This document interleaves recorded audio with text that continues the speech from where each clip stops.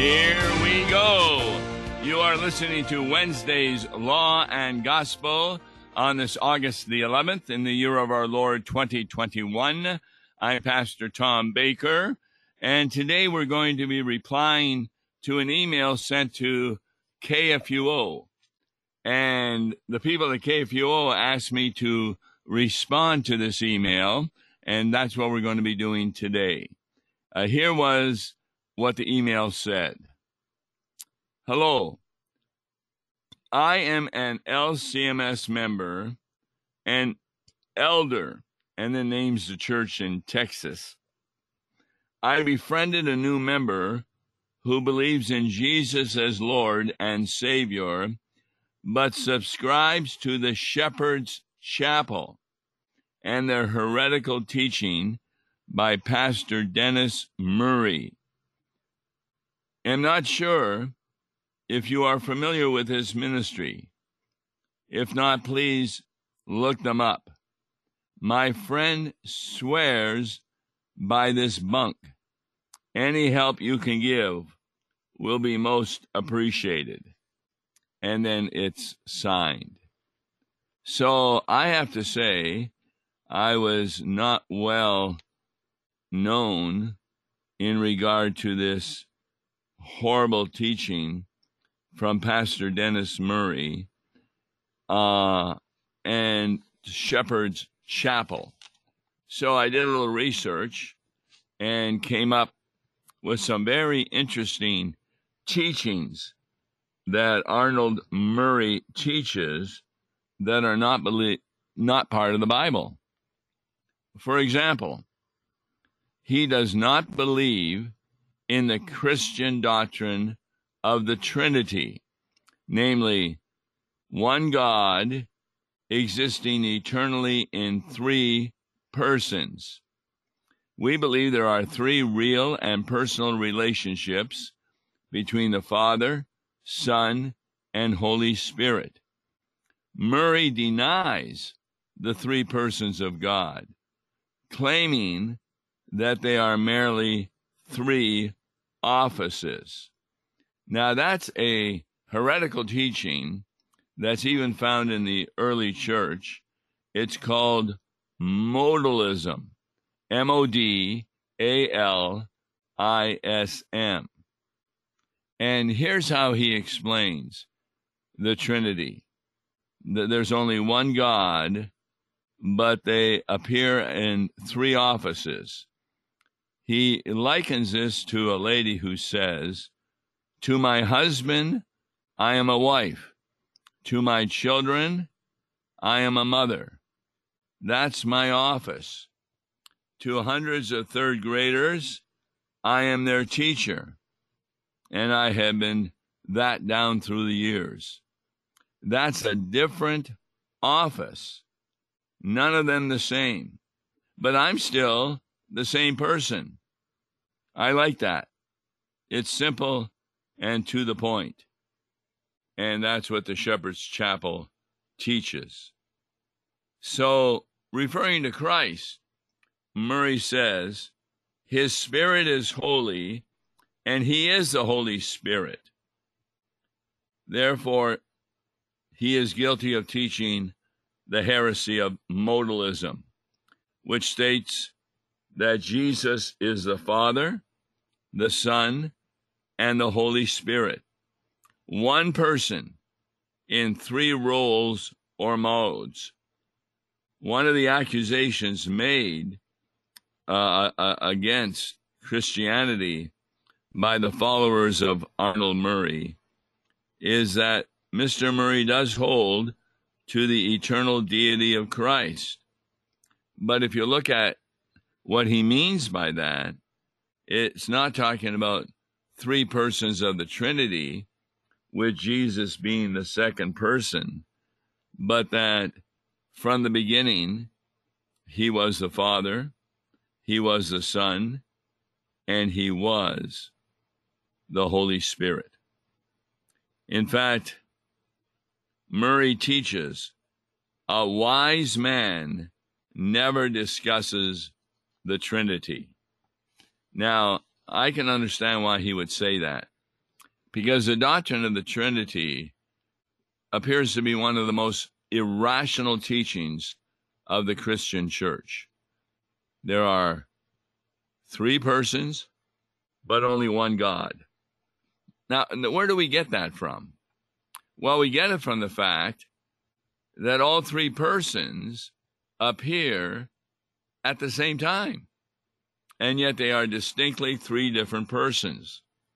One example to give is at the baptism of Jesus. God the Father is speaking from the clouds. This is my beloved Son, in whom I'm well pleased. Jesus is standing in the water, and the Holy Spirit descends from heaven to alight onto Jesus. Now, how can you understand that to be three different offices? No, those are three different persons.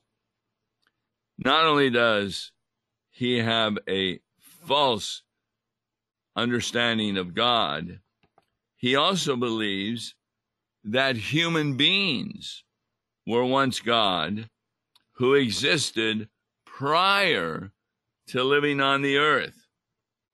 Now, in Genesis 1:26, when it says, "Let us make man in our image," that's normally been understood to mean the persons of the Trinity, and therefore man is to be righteous. But Murray teaches that we're really referring to God and his children that existed before they were put on earth. And therefore, let us make that man that we're going to create in the Garden of Eden in our image, which means to look at the likeness that we are. He says, "Do you appear as your soul appeared in the world that was?" God said, "In our image, our likeness." And therefore, human beings existed before Adam and Eve were created. This kind of follows the cultic meaning, by the way, of the Mormons. Murray declares that God is one man, our Father. And like the oneness Pentecostal God, he has three offices he serves. There is also a distinction of persons in the Godhead who have personal relationships with one another, according to the Bible, which cannot be accounted for if they're all the exact same person. And we gave one example from the baptism. The Trinity is one of the major tenets of the Christian faith. And therefore, those who deny the Trinity are a cult and deviate from Christianity on this point. And Mr. Murray is no exception. Additionally, he teaches that God is not a man, and angels and humans are not gods. Neither did man pre-exist with God. The Bible says that God created man on the earth, not in heaven, like he teaches. Christ, on the other hand, being the eternal Son of God, who always existed with the Father, is the only man ever who pre-existed with the Father. John the Baptist, who was born before Christ, said that Christ existed before he did. That's in John chapter 1, verse 15 and 30. The Baptist statement can only be explained by affirming that Christ existed with God before his incarnation, and John the Baptist did not. Now, one of the implicit teachings of Mr. Murray is what we refer to as Anglo-Israelism.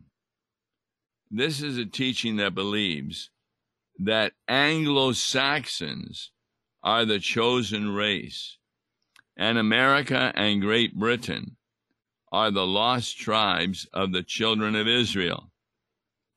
Murray claims that the northern 10 tribes of Israel are the same tribes that later went north and populated Europe and North America. Attending to the theology of Anglo-Israelism, other races are inferior to whites, and usually the blacks and Jewish race are particularly stigmatized. Now, Murray says that he respects blacks and other races, but here's his understanding of the creation. He believes these races were the Adam created on the 6th day of creation in Genesis 1, while the Anglo-Saxons were another Adam created on the 8th day of creation. That's how messed up he is with Genesis. Therefore, he says there's a definite distinction between whites and non-whites. And he promotes the literature of other Anglo-Israelism teachers. For instance, materials by E. Raymond Capt and J.H. Allen. Now, things get even worse. Another central teaching of Arnold Murray is the serpent seed doctrine. According to Murray, Eve had sexual intercourse with the serpent in the Garden of Eden. And Murray uses 2 Corinthians 11:3, where it says she was beguiled, and he interprets it to mean wholly seduced. Hence, Murray claims the serpent sexually seduced Eve, who then became pregnant with Cain, the devil's literal offspring. Murray asserts that the offspring of Cain are called the Kenites. Now, this is really important to remember. Kenites are spelled Kenites. He says they're not really a true race, but a hybrid, and thus seems to implicitly consider them to be less than human. He believes that many of the Kenites are Jewish, based upon the seed. Murray says, we believe in an existing Satan who has a people who will not hear God. The context clearly states that these people are the children of the devil and are Jews. Murray believes that Jesus is referring to these particular Jews called Kenites as the literal offspring of Satan. Regarding the Jews, he writes, now, who stands in Jerusalem today? The sons of Cain, or those who will not accept Jesus Christ, the Kenites that founded a new nation starting in 1948? Arnold Murray refers to them as scum, S-C-U-M, and obviously makes the racial Jewish businessman remark when he states, if you want to get a Kenite upset, bother his money table. So the real questions the followers of Arnold Murray need to ask are, does Arnold Murray think that non-whites are equal to whites in every respect? Does he approve of interracial Christian marriages like the Bible does? The Bible does forbid a type of marriage between a believer and an unbeliever. But would Mr. Murray allow a black or a Christian of Jewish ancestry preach at his church, even take it over if he were to pass away?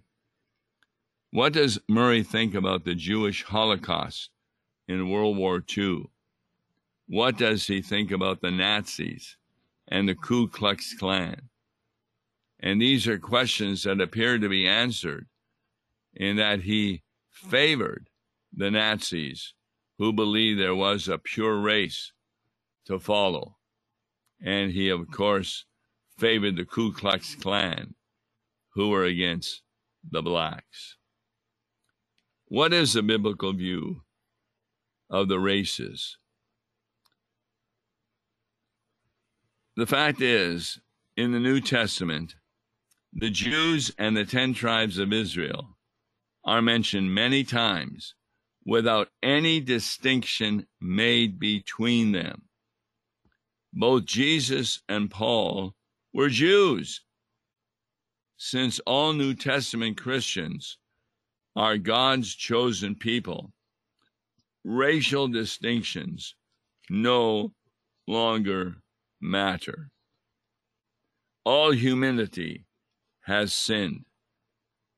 And as William H. Baker states, the so-called races must be equal because sin is what produces undesirable traits, not race.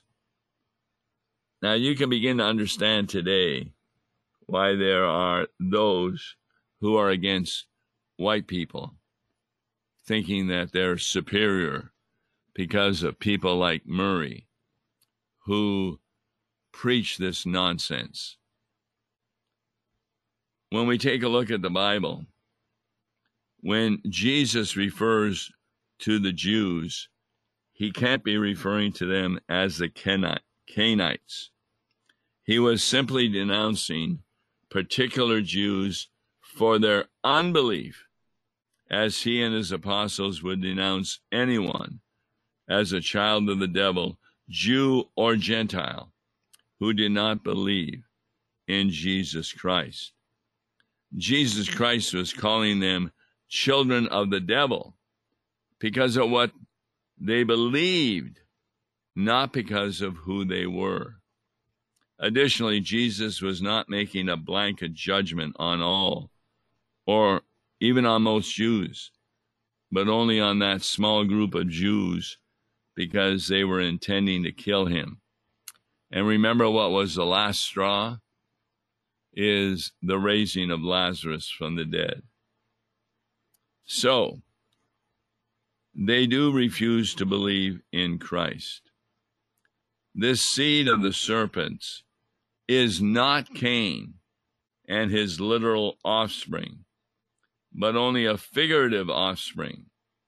In other words, only those people, regardless of what race they belong to, who do not believe the gospel, are the children of Satan, because they follow their own sinful tendencies instead of accepting Jesus Christ as their Lord and Savior. Now, you know about the flood. Well, if Cain and his followers were the Kenites, were not they destroyed by the flood? Here's the teaching of Murray on the flood. The Cainites survived the flood. Murray misinterprets it, Genesis 6, verse 7. Instead of adhering to the plain meaning of the text, in which God says that he will wipe out all mankind, Murray claims that this phrase must be a figure of speech because he didn't wipe out all mankind, because Noah and his family survived the flood. In the same context, however, the Bible states that the only exception to this flood would be Noah and his family, because Noah was a righteous man. He believed in God and trusted his promises. All the rest of humanity would be completely wiped out. And that's found in Genesis chapter 7, 19 to 23. Well then, how did the Canaanites, how did they escape the flood? Here's what Murray says. Some Canaanites actually managed to get on board of Noah's ark. Since Noah took 2 of every flesh, Murray concludes that he also took 2 Canaanites on board. Remember, they're kind of like animals. They're not really human beings. But the Bible clearly affirms that Noah, his wife, his 3 sons, and their 3 wives were the only humans who survived the flood. In order to be true to Scripture, Murray must either conclude that absolutely no Canaanites survived the flood, or admit that he is a racist for believing the Canaanites cannot really be considered as human. He appears to hold the latter by saying the Canaanites are not a race, but a hybrid. And that's found on tape number 146. Most of Murray's heretical teachings come from a subtle misinterpreting of Scripture. We talk about this a lot on Law and Gospel, how you need to understand the insight from which God is speaking. And a lot of times, this comes about by properly understanding the original Greek and Hebrew languages. But Murray manipulates the original Greek and Hebrew languages, abuses the use of symbols and numerics, interprets Scripture out of context, and makes use of selective citations. By emphasizing to his audience that he has the correct, almost secret meaning of the text that most scholars have ignored or overlooked, Murray can get a passage of Scripture to mean almost anything he desires it to mean.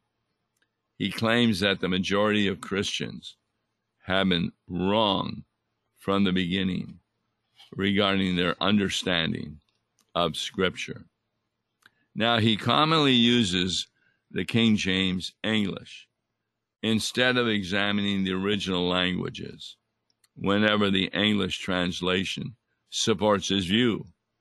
But when the King James contradicts his view, he will attempt to support his view by means of a misunderstanding of the original languages.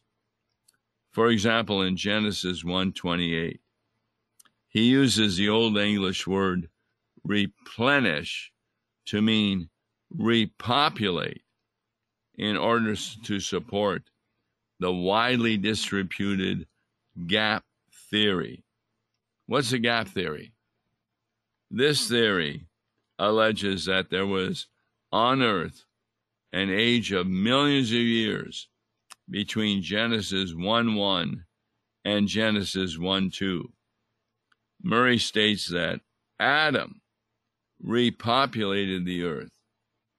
However, the Hebrew word for replenish, which is malah, in all 306 times it occurs in Scripture, simply means to fill, not refill. In fact, the Oxford English Dictionary demonstrates that replenish simply means to fill when the King James Version was translated. This is why Murray does not refer to the Hebrew of this passage, And it's just one of many examples of how Murray deliberately deceives his followers by withholding the truth from them. And we pray that you'll be very careful when taking a look at the teachings of Mr. Murray. Just read what he has to say and ask, where is that in the Bible? And you will find it's not in the Bible. I'm Tom Baker, and I've been happy to respond to the email writer who wants to know about Mr. Murray's teaching. And we need to be very careful that when somebody says, I have secrets from the Scripture that only I know about, we're dealing with a false teacher. On tomorrow's Law and Gospel, we'll continue to speak on such issues as Wes Reimnitz and I, Tom Baker, deal with another issue. Until then, God bless you. Listen to Law and Gospel each weekday morning at 9:30 on KFUO. For a tax-deductible gift to Law and Gospel, please make your check payable to Concordia Mission Society and mail it to Tom Baker, P.O. Box 28910, St. Louis, Missouri 63132. To give online, visit lawandgospel101.com or call toll-free 1-877-267-1962. Views and opinions expressed on Worldwide KFUO may not represent the official position of the management or ownership of KFUO, the Lutheran Church Missouri Synod. If you'd like to comment on programs or topics heard on Worldwide KFUO, write us at KFUO, 1333 South Kirkwood Road, St. Louis, Missouri 63122. You can also leave a question or comment on our comment line at 314-996-1542. We are the messenger of good news, Worldwide KFUO.